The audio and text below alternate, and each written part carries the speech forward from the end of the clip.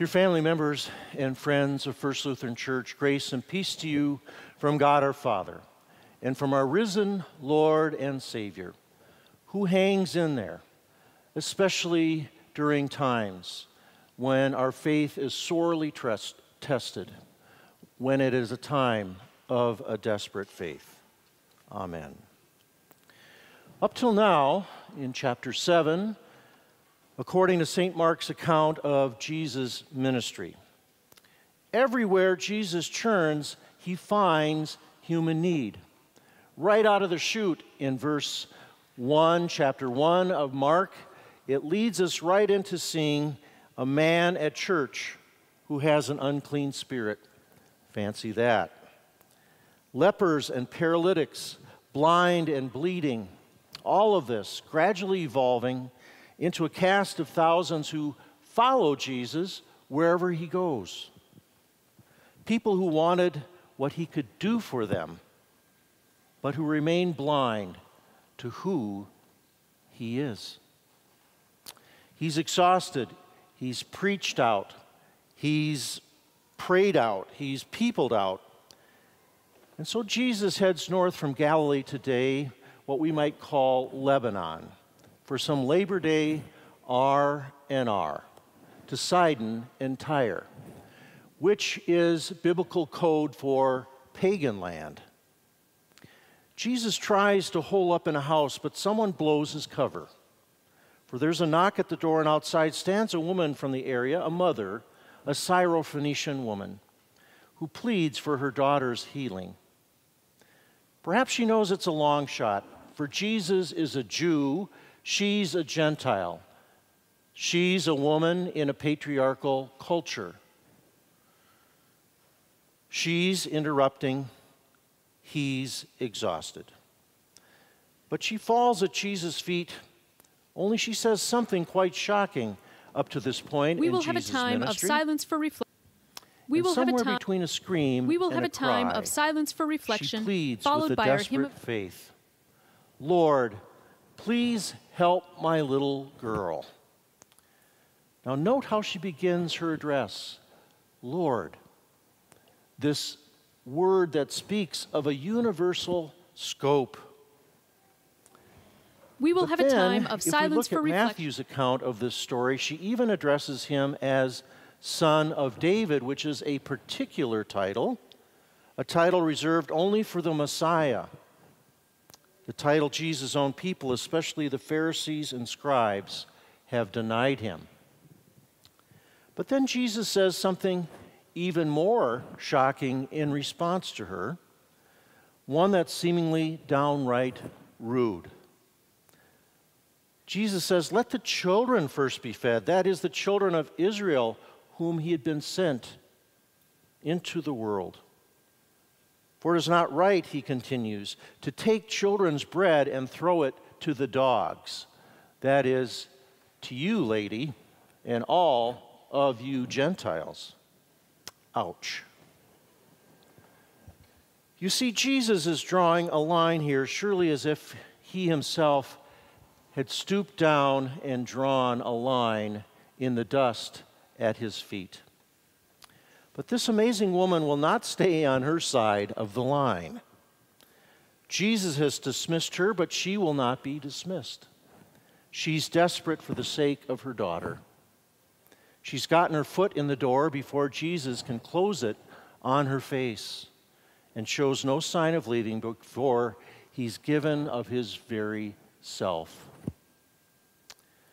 She parries with Jesus, like the beautiful protagonist, Portia, in Shakespeare's Merchant of Venice, or some other heroine who perseveres until her dying breath.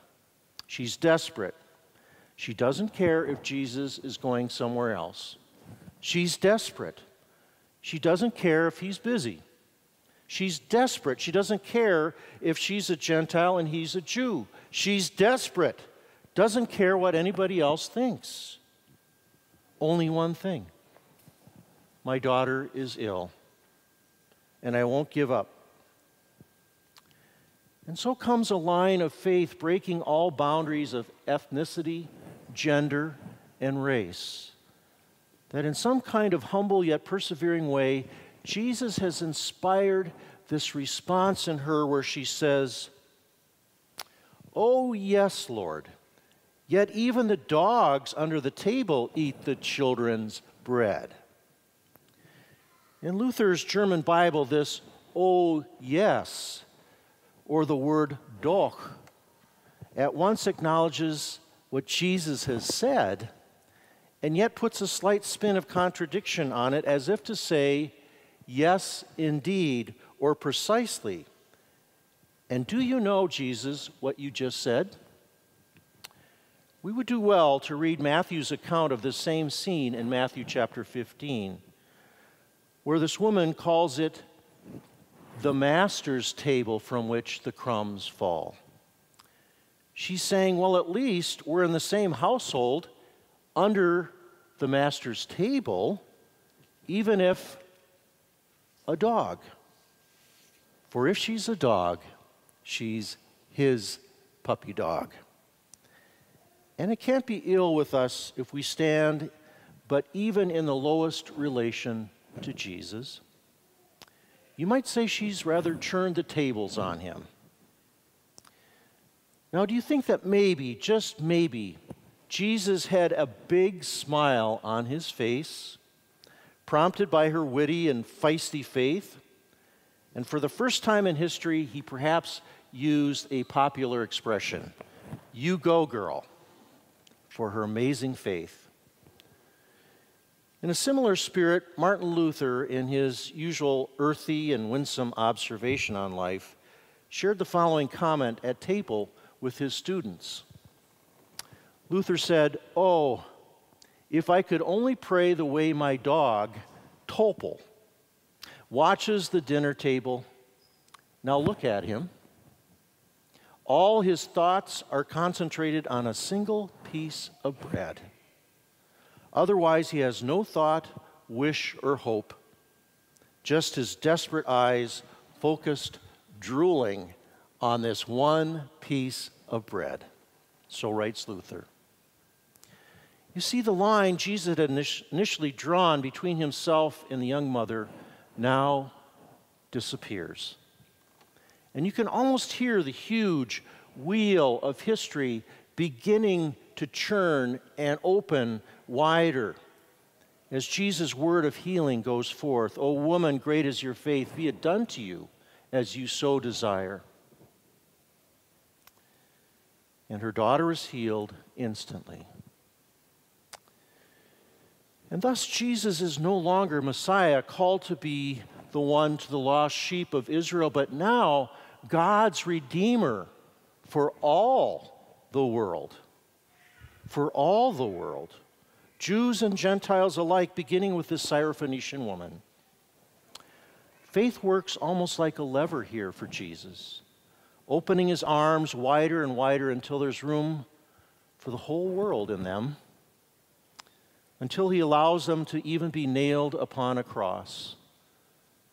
The cross, which is the fulcrum that would soon move the boulders of sin and death that seek to keep people outside God's embrace of God's forgiving grace and love, and the lie that, well, there's just not enough.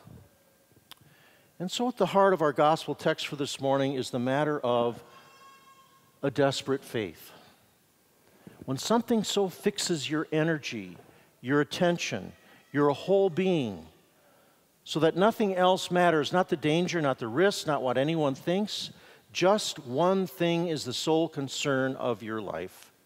It's urgent, it's immediate, it's everything. This is to be desperate. Now, I don't wish this kind of desperation on anyone. I mean an arm-flinging, screaming, knocking on every door desperation. But I do hope you'll forgive me if I say I hope everyone here this morning feels a little desperation deep down in your soul. I mean hands folded, bended knees, knocking on heaven's door kind of desperation. Because you know what desperation does for us? It trims our lives of all the excess junk. And then only one thing becomes important. not a car or house that becomes rusty or old, or clothing where moth and rust consume, but the bread of heaven. This is my body, says Jesus, again to you this day, as you come with open hands, and he fills it with his very self for forgiveness, for new life. Friends and family, is it okay if I wish today that the Lord would stir up in your hearts to be more desperate? More desperate for God, for his justice and mercy, for a closer walk with the Lord, for God's gracious care and forgiveness in our all too complacent and spiritually flat culture.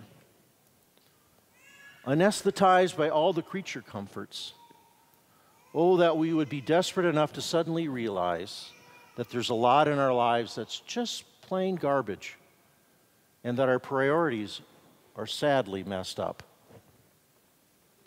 Is it all right that I pray that everyone here sometimes gets desperate enough so that a lot of other things just don't matter, like this Syrophoenician woman? Finally, where did this woman get such an amazing, yes, even desperate faith? Human logic would tell us something like this: if we're hungry, then surely somewhere there's bread. If you're longing for God, then surely God is it, out of the hunger and the depths. We can stave off the hunger, eat enough candy and junk food, but we'll still be hungry by sundown. However, tucked like a sweet spot in this rather at times sour exchange is where the bread is not only coming from, but it tells us for whom. It's a divine logic tucked there in verse 27. Heard of him. This woman of a desperate faith came to Jesus in the beginning because she'd heard of him. The word was out, and her hearing of faith is why she persevered in clinging to Jesus in spite of everything. Out of this hearing, faith come into this woman. For if she had not believed, she would not have so pursued him.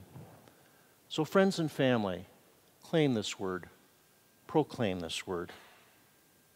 Just as bread or even cake must be broken in order to be given, so too our lives. Amen.